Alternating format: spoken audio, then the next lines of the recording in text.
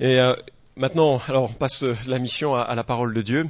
Je sais pas, j'espère pas être simplement le consul ici, mais on regarde l'ensemble d'informations que le Seigneur nous laisse à propos de l'Église. À quoi doit ressembler une bonne Église? Il y en a qui sont peut-être ici pour la première fois, qui cherchent de bonnes églises. Je vous donnerai les adresses des bonnes églises à Lyon. Il y en a quelques-unes.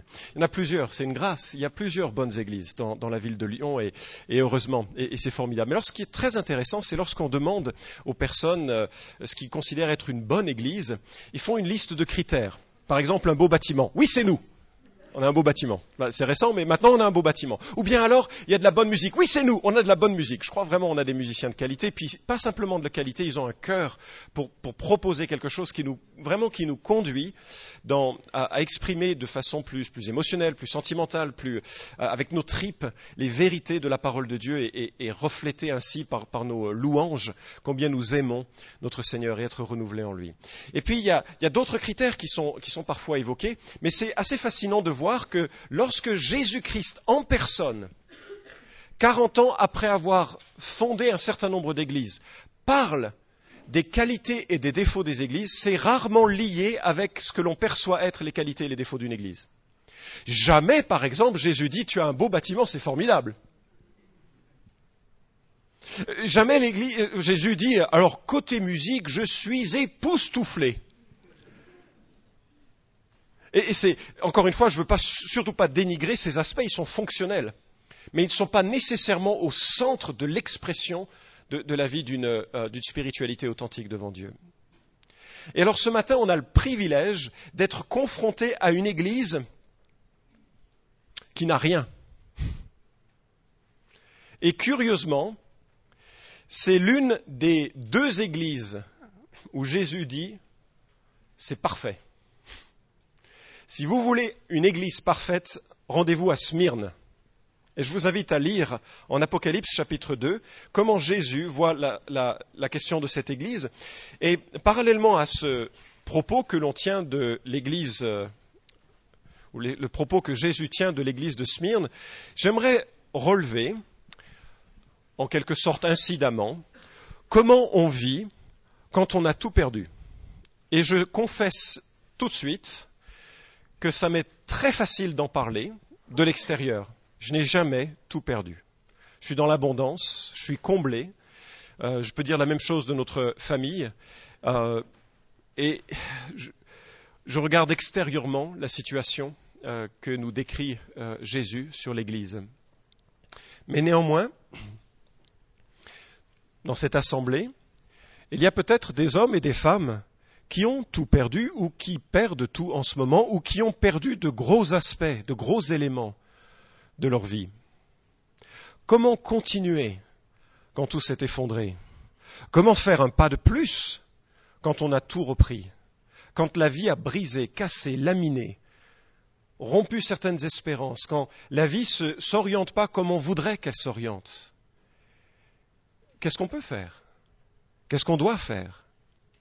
Je discutais avec des collègues américains qui étaient de passage et qui me disaient que la crise dans certains secteurs des États-Unis a tellement eu d'effets et d'impact qu'il y a un bon tiers de l'Assemblée qui a perdu pratiquement tout emploi et parfois leur maison, leur demeure. Et il y a la difficulté pour fonctionner, pour vivre et pour les églises de continuer leur ministère aussi parce qu'ils étaient souvent sur des budgets ambitieux. Il y avait de vrais découragements et on ne peut pas comparer cela avec ce qui peut être vécu dans des pays où c'est évidemment disproportionné. Alors en gardant ceci en tête, je vous invite à lire ce que Jésus dit à la deuxième église de Apocalypse chapitre 2 et 3 à partir du verset 8. Écrit à l'ange de l'église de Smyrne, « Voici ce que dit le premier et le dernier, celui qui était mort et qui est revenu à la vie. Je connais ta tribulation et ta pauvreté, et pourtant tu es riche. Et les calomnies de ceux qui se disent juifs et ne le sont pas, mais qui sont une synagogue de Satan. Ne crains pas ce que tu vas souffrir. Voici que le diable va jeter quelques-uns d'entre vous en prison, afin que vous soyez éprouvés. Et vous aurez une tribulation de 10 jours. Sois fidèle jusqu'à la mort et je te donnerai la couronne de vie. Que celui qui a des oreilles écoute ce que l'Esprit dit aux églises. Le vainqueur ne sera point touché par la seconde mort. Chacun des propos du Christ, parce que c'est là, selon le contexte, une révélation de Jésus. Nous sommes là une cinquantaine d'années après sa mort et sa résurrection. Jésus est monté au ciel, il est maintenant dans la gloire et il apparaît à l'apôtre Jean. La révélation de sa gloire est tellement extraordinaire que l'apôtre Jean en est totalement ému, il s'effondre par terre et Jésus est présenté au chapitre 1 dans sa majesté, la majesté qui est la sienne. Et chaque fois qu'il envoie une lettre à cette église qui existait à cette époque, il reprend un aspect de sa personne. Un aspect de sa personne qui est censé encourager ou reprendre l'église à qui Jésus veut s'adresser. La semaine dernière, Jésus parlait à une église qui était bien sous tout regard, un curriculum vitae impeccable, mais qui avait perdu son premier amour. Et il se présente comme celui qui marche au milieu des églises, il sait très bien ce qu'il en est. Et là, on change de contexte. Jésus demande à ce qu'une lettre soit envoyée à l'ange de l'église de Smyrne. C'est quoi l'ange ? La réponse nous est donnée au chapitre 1, verset 20. Quant au mystère des 7 étoiles que tu as vues dans ma main droite et aux 7 chandeliers d'or, les 7 étoiles sont les anges et les 7 églises, et les 7 chandeliers sont les 7 églises. Vous comprenez maintenant, n'est-ce pas ? Les anges qui sont évoqués ici sont les stars de l'Église. Enfin, c'était un peu le jeu de mots de la semaine dernière avec tous les conducteurs de l'Église que Dieu avait donné à l'Église d'Éphèse et qui était un peu le centre de la fierté de l'Église d'Éphèse. Et Jésus dit non, c'est moi qui tiens les stars, les anges. Et les anges, c'est quoi ? C'est le ou les responsables, probablement davantage les responsables de l'Église, qui sont chargés de prendre les directives que Jésus leur donne pour les appliquer à l'Église. L'Église n'est pas un centre de créativité. L'Église n'est pas un lieu où on fait ce qu'on a envie de faire. L'Église est une assemblée, un peuple qui se dit, voilà, Dieu nous a rachetés, qu'est-ce qu'on peut faire pour le glorifier ensemble ? Et l'Église est un peuple qui reconnaît au milieu des siens quelques personnes, des anciens, qui vont les conduire, les enseigner, les orienter, prendre certaines décisions. Or, ces décisions ne sont pas toujours... il y a parfois plusieurs options qui sont là, mais ils doivent prendre des décisions pour conduire l'assemblée. Et c'est eux, en quelque sorte, qui sont l'ange, les messagers de Jésus. Jésus donc envoie cette lettre aux messagers, aux responsables de l'Église. Une Église qui, comme vous l'avez constaté, n'a pas grand-chose pour elle-même. Enfin, franchement, si elle devait se décrire, qu'est-ce qu'elle dirait ? On n'a rien. Et on souffre. Ça ne fait pas église victorieuse. Si vous vous baladiez, si vous étiez transféré dans l'église, enfin dans la ville de Smyrne pour des raisons professionnelles, vous regarderiez plusieurs églises et vous diriez, je vais peut-être pas aller là. Ils n'ont pas grand-chose de sympathique. Ils n'ont pas d'argent et en plus ils vont en prison souvent. Et puis il y en a qui vont mourir. C'est pas un bel avenir pour une église, n'est-ce pas ? Pas de bâtiment, pas d'influence, pas de respect, ou peu de puissance. Alors, Jésus se présente de manière à ce que ces gens-là qui sont éprouvés soient encouragés. Et qu'est-ce qu'on peut dire à des gens qui n'ont rien et qui vont tout perdre, y compris leur liberté et y compris pour certains leur vie ? Qu'est-ce qu'on peut dire ? Qu'est-ce qu'on peut dire à quelqu'un qui va mourir ? Qu'est-ce qu'on peut dire à une église qui va être dispersée, qui va être violentée par la population aux alentours ? Qu'est-ce qu'on peut dire, franchement ? Jésus, il dit 2 choses qui sont formidables. La première chose qu'il dit, voici celui qui est le premier, le dernier. Et un deuxième aspect de sa présentation, celui qui est mort et qui est revenu à la vie. J'aimerais juste m'arrêter un peu sur cette première description de Christ. Je suis le premier et le dernier. Bien sûr, des propos qui démontrent, si c'était nécessaire, qu'il est bien divin. Jésus est Dieu. Cette même expression, on la retrouve dans la bouche du prophète Ésaïe, qui parle de la part de l'Éternel. le roi d'Israël et son Rédempteur, l'Éternel des armées, je suis le premier et je suis le dernier. Et hors de moi, il n'y a point de Dieu. Jésus est la cause première de toute chose, il est avant toute chose, dans le temps, dans l'espace. Il est le créateur de l'univers et il est aussi celui qui demeure à jamais, le dernier. Hébreux 1.3 nous dit que ce Fils est le rayonnement de sa gloire, l'expression de son être, et il soutient toute chose par sa parole puissante. Il est non seulement le premier et le dernier, mais il soutient présentement, maintenant, toute chose. Et je me dis, quand tout s'effondre, généralement, le premier réflexe, c'est de se dire, Dieu, qu'est-ce que tu fais? Quand on est au creux de la vague, quand on a l'impression que les pires choses sont en train de s'abattre sur nous, notre premier sentiment, c'est de dire, Dieu, tu as perdu le contrôle des événements, ressaisis-toi, pense à moi, non? C'est le premier sentiment qui nous vient à l'esprit. Mais quand Jésus se présente, il n'a aucunement cette idée. Il dit, les amis, il faut que vous sachiez, je suis le premier, je suis le dernier. En d'autres termes, je suis de toute éternité, je règne de toute éternité, je suis Dieu de toute éternité, rien ne m'échappe. Il y a des propos qui sont durs dans l'Écriture à ce sujet, mais qui sont aussi source d'encouragement. Lorsque Moïse pensait qu'il ne pouvait servir Dieu parce qu'il ne savait pas parler correctement, peut-être avait-il un problème de bégaiement, l'Éternel lui dit, en Exode chapitre 4, verset 11, et il lui dit de façon assez soutenue, « Qui a donné une bouche à l'être humain? Qui rend muet ou sourd, voyant ou aveugle? N'est-ce pas moi, l'Éternel ?» Ça choque? Ça surprend? Devant la souffrance, on dit, ah ben ça c'est Satan. Et c'est vrai, parfois c'est Satan qui fait ces choses. Oui, mais Job nous dit que Satan fait des choses sous l'autorité ultime d'un Dieu qui règne. On dit oui, mais ça n'a aucun sens. Effectivement, ça n'a aucun sens. C'est le grand message de Job.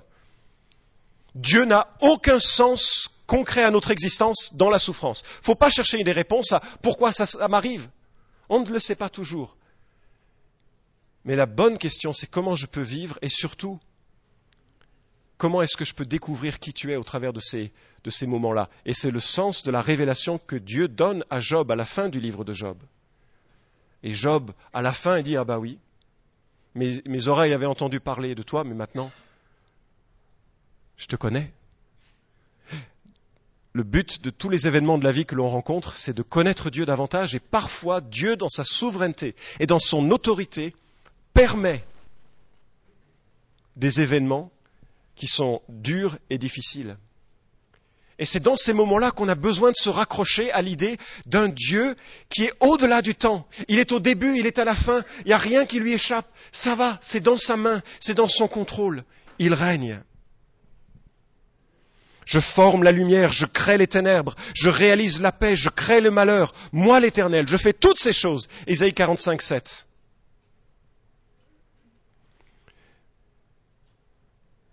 Et c'est aussi rassurant parce que le même passage que j'ai cité à propos d'un Dieu qui est au début et à la fin nous dit ceci. Ainsi parle l'Éternel, le roi d'Israël, celui qui te rachète, l'Éternel des armées. Je suis le premier, je suis le dernier, en dehors de moi il n'y a point de Dieu. Qui peut se prononcer contre moi? Qu'il l'annonce, me l'expose. Depuis que j'ai fondé le peuple d'éternité, qu'ils annoncent donc les événements et aussi ce qui doit arriver.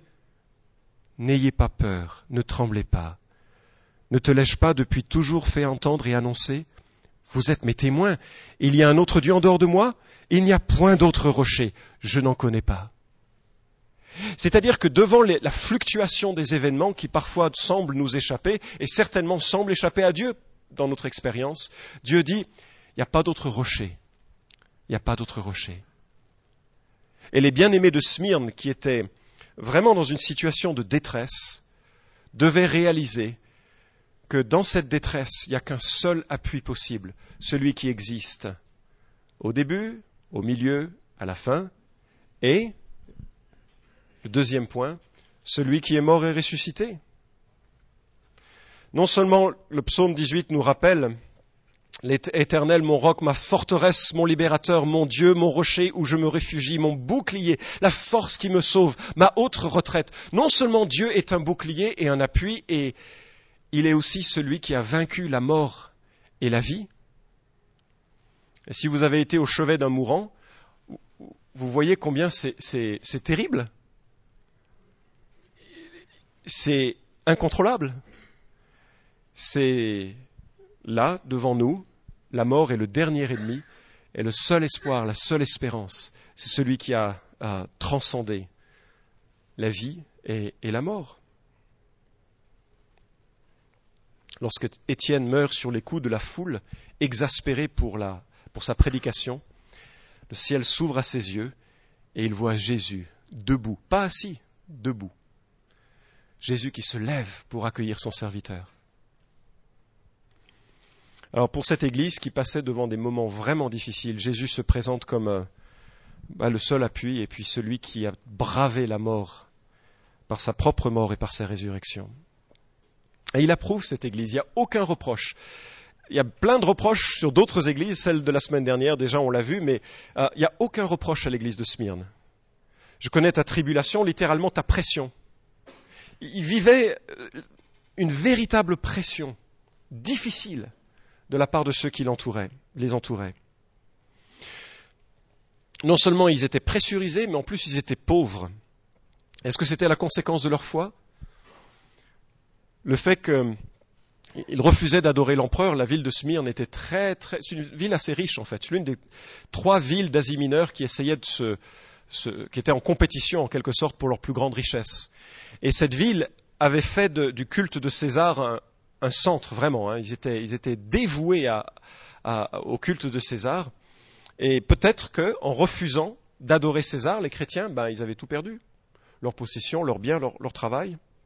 Ou bien c'était entre guillemets, des petites gens. Socialement, les gens qui s'étaient convertis, c'était pas des gens riches. Je sais pas. En tout cas, Jésus constate, et pour que Jésus dise « je connais ta pauvreté », c'est qu'elle devait être criante, cette pauvreté. Et puis enfin, et c'est difficile, à vivre les calomnies de ceux qui se disent juifs et qui ne le sont pas, dans le sens où ils n'ont pas réalisé que Jésus est le Messie promis à son peuple. Calomnie, c'est-à-dire les accusations, les insultes. C'est comme si les religieux juifs de la ville de Smyrne s'étaient rassemblés pour condamner les enfants de Jésus, en disant vraiment vous faites des choses inacceptables. Donc, vous imaginez ces chrétiens qui sont pauvres et en plus qui se font insulter. Et je suppose que chaque fois qu'on lève le drapeau de sa foi, dans certaines circonstances, c'est dur. L'adolescent qui accepte le fardeau embarrassant d'être étiqueté chrétien, chrétienne, crétin aussi, c'est dur à porter. L'adolescente qui décide de garder ses premiers rapports sexuels pour le jour du mariage, tel que la Bible l'annonce, et que les autres sont rigolards, et qu'ils contestent ce choix jour après jour, c'est dur à porter, c'est une vraie pression. Le cadre d'entreprise qui rejette les mensonges pour plaire à son patron, c'est par éthique personnelle, c'est dur. L'infirmière qui refuse de donner les pilules abortives parce que ça va à l'encontre de ses convictions morales, c'est dur. L'employé qui ne prend pas part au vol de son entreprise et qui donc met très mal à l'aise les autres collègues qui trouvent ça tout à fait normal, mais parce qu'il y en a un qui ne le fait plus ou ne le fait pas, se mettent à le pointer du doigt en disant « t'es vraiment nul toi ». Parce que c'est un regard qui est porté sur eux. La personne malade qui refuse de recourir à des techniques médicales qui mettraient en péril ses convictions bioéthiques et qui fait face à la pression de ses médecins, c'est dur. Moi, ce que je trouve encourageant, c'est que Jésus dit « Je connais ta tribulation, ta pauvreté, les calomnies ». Et lorsqu'il utilise le terme « je connais », il utilise un terme qui dit non pas « j'apprends », mais « je vois directement ». Dieu est celui qui voit directement, précisément, ce que nous vivons. Les pressions, les compromis. Et ça, ce n'est pas quelque chose qu'il approuve. Mais il les connaît, en sorte qu'on peut jouer franc jeu avec lui. Et quand on fait des sacrifices pour lui et que ça nous coûte, il le sait. Alors Jésus ne reproche rien, c'est là où normalement il devrait y avoir un reproche dans la structure des lettres. Et il continue avec une exhortation. Ne crains pas ce que tu vas souffrir, verset 10. Voici que le diable va jeter quelques-uns d'entre vous en prison, afin que vous soyez éprouvés. Vous aurez une tribulation de 10 jours. Sois fidèle jusqu'à la mort et je te donnerai la couronne de vie. C'est quelque chose qu'on n'aura jamais la capacité de comprendre, n'est-ce pas, le fait que Satan va faire des choses que Dieu dit sont pas bonnes, mais en même temps que Dieu est souverain. Vous ne trouvez pas que c'est difficile à gérer cette pensée? Je vous invite à ouvrir vos Bibles en Jérémie 51. Jérémie chapitre 51. Le contexte est le suivant. Pendant des années, en fait 490 ans, le peuple juif a rejeté le commandement d'une année de jachère pour 7 années de culture. Ça semble anodin, mais en fait, c'est juste la représentation d'un peuple qui était plutôt porté à la rébellion. Les vilains, eux. Et donc, au fil des années, voici les rébellions qui s'accumulent, et Dieu qui dit qu'il va envoyer un roi, Nebuchadnezzar, pour accomplir son jugement. Et que le peuple juif serait pris de sa terre pendant 70 ans pour forcer cette jachère qui a été volée pendant 490 ans. Vous me suivez? Donc Dieu dit, voilà, votre péché est si grave, si grand que je vais faire venir un peuple, à moins que vous ne vous repentiez, mais au bout de quelques années, ils ne se sont toujours pas repentis. Donc Dieu fait venir un peuple, le peuple des Babyloniens, pour accomplir son jugement. Et Babylone arrive avec Nebuchadnezzar à sa tête. C'est un roi terrible, c'est un roi violent, c'est un roi méchant. Mais qu'est-ce qu'il est en train de faire? Il est en train d'accomplir la volonté de Dieu, n'est-ce pas? Et effectivement, c'est ce que nous lisons au chapitre 51, verset 20. C'est Dieu qui parle à Nebuchadnezzar et il dit, « Tu as été pour moi un marteau, des armes de guerre. J'ai martelé par toi des nations, j'ai détruit par toi des royaumes. Par toi j'ai martelé le cheval et son cavalier. Par toi j'ai martelé le char et celui qui le monte. Par toi j'ai martelé l'homme et la femme. Par toi j'ai martelé le vieillard et l'enfant. Par toi j'ai martelé le jeune homme et la jeune fille. » En d'autres termes, Dieu dit, « Je t'ai envoyé pour accomplir mon jugement. » Et regardez le verset 24. « Je rendrai à Babylone et à tous les habitants de la Chaldée tout le mal qu'ils ont fait à Sion sous vos yeux. » C'est une contradiction incroyable. Vous voyez le problème?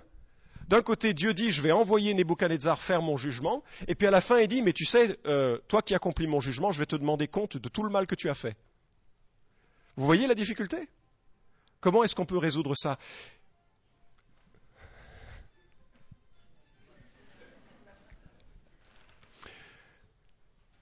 Et on peut résoudre cela, et c'est vraiment important pour notre vie quotidienne, de réaliser que Dieu règne sur toute chose sans pour autant jamais exclure la responsabilité individuelle du diable et des hommes. Ça n'échappe pas au contrôle de Dieu, et d'une manière que je ne peux pas comprendre, la souveraineté de Dieu passe par la liberté et la responsabilité des hommes. Et Dieu met une limite aux souffrances que le diable peut vouloir réaliser. Et Dieu met une limite aux épreuves que nous pouvons connaître. 1 Corinthiens 10, 13 nous garantit aucune tentation, épreuve, c'est le même mot, ne vous est survenue qui n'ait été humaine. Dieu est fidèle et ne permettra pas que vous soyez tentés au-delà de vos forces. Mais avec la tentation, il donnera aussi le moyen d'en sortir pour que vous puissiez la supporter. Pendant 10 jours, ça allait être terrible. Des hommes et des femmes allaient aller en prison, des gens allaient mourir. Et l'histoire nous rapporte qu'un certain Polycarpe, je ne sais pas si vous connaissez son nom, mais Polycarpe est un homme qui était le disciple de l'apôtre Jean. Je ne sais pas si vous imaginez être dans une église où vous pouviez parler à quelqu'un qui avait entendu l'apôtre Jean en personne. J'aurais plein de questions à lui poser. Polycarpe a envoyé Pothin à Lyon. C'est lui qui a fondé avec d'autres l'église de Lyon dans les années 150 après Jésus-Christ. C'est lui qui enverra Irénée. Mais à la fin du 1er siècle, l'évêque de l'église de Smyrne, Polycarpe, un disciple de l'apôtre Jean, est mort et est resté fidèle jusqu'à sa mort sur le bûcher en l'an 155. On l'avait amené au stade et on lui demandait de crier ou de confesser « César est Seigneur ». Et comme il était assez âgé, on essayait de ménager son jugement. On lui disait « Allez, jure, et puis je te laisserai aller, maudis le Christ ». Et Polycarpe a répondu « Je l'ai servi 86 ans, il ne m'a jamais fait de mal. Comment pourrais-je blasphémer mon roi qui m'a sauvé ?» Et il a tenu ferme jusqu'à la mort, et il est mort. Beaucoup de gens ont perdu leur vie, c'est le cas encore aujourd'hui, pour leur foi. Alors l'une des choses que Jésus nous donne pour nous accrocher, c'est donner dans les promesses, je te donnerai la couronne de vie, et que celui qui a des oreilles écoute ce que l'Esprit dit aux églises. Le vainqueur ne sera point touché par la seconde mort. J'espère que la persécution ne viendra jamais en France. L'histoire montre que dès que l'Évangile a un impact dans notre pays, la persécution arrive. Alors je ne sais pas ce qu'il en sera, je crois que l'Évangile a un impact grandissant dans notre pays, c'est extraordinaire. Mais peut-être qu'un jour, la liberté de chacun sera limitée. Et j'espère que nous pourrons prendre ce verset, « Sois fidèle jusqu'à la mort ». Et Jésus s'adresse non pas à une église quand il termine ses lettres, mais il s'adresse à des individus. Que celui ou celle qui a des oreilles écoute ce que l'Esprit dit aux églises. Il y a quelque chose d'infiniment pire que de mourir persécuté, c'est de passer par la seconde mort. Et la seconde mort, c'est quoi ? C'est d'être plongé à jamais dans le lac de feu. Quand j'entends les tortures des gens qui sont sont passés par la persécution, je me dis c'est pas possible de tenir, c'est pas possible. Vous vous souvenez de John Glass qui évoquait cela dans un de ses messages ? Je veux croire qu'il y a une grâce toute spéciale, toute particulière qui est donnée.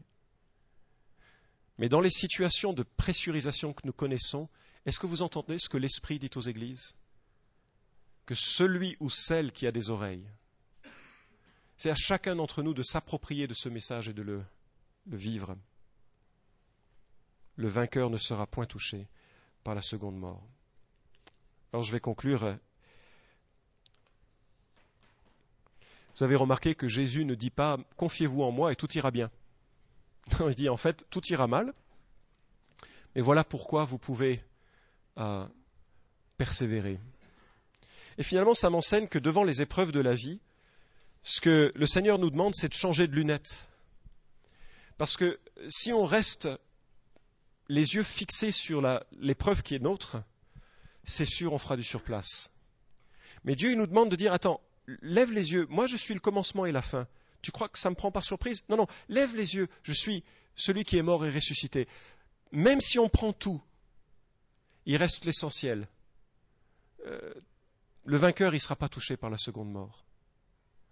Alors c'est vrai que dans l'expérience pratique et concrète de la souffrance, ça reste une souffrance. Mais le Seigneur nous dit quand même qu'il n'y a pas de commune mesure entre les souffrances du temps présent et la gloire qui sera révélée. On doit changer de lunettes. L'apôtre Paul dit en Romains chapitre 5, versets 3 à 5, « Bien plus, nous nous glorifions même dans les tribulations, sachant que la tribulation produit la persévérance une fidélité éprouvée, et la fidélité éprouvée l'espérance. » Or, l'espérance ne trompe pas parce que l'amour de Dieu est répandu dans nos cœurs par le Saint-Esprit qui nous a été donné. Regardez différemment les circonstances, c'est vraiment important. Regardez l'utilité qu'on peut tirer d'une situation difficile, c'est vraiment important. Et c'est pas simplement pour soi, l'apôtre Paul ouvre la 2e lettre aux Corinthiens en disant ceci, « Béni soit le Dieu et Père de notre Seigneur Jésus-Christ, le Père compatissant et le Dieu de toute consolation, lui qui nous console dans toutes nos afflictions, afin que par la consolation que nous recevons nous-mêmes de la part de Dieu, nous puissions consoler ceux qui se trouvent dans toutes sortes d'afflictions. » La grande idée d'une Église, c'est que lorsqu'une personne passe par la pression, la difficulté, il y en ait un autre ou une autre qui soit passé par là et qui puisse dire, est-ce que je peux juste cheminer à tes côtés, te faire part de la consolation que j'ai reçue, pour que tu puisses persévérer et continuer. Et je prie que notre Église puisse être de celles qui persévèrent jusqu'à la fin. On prie.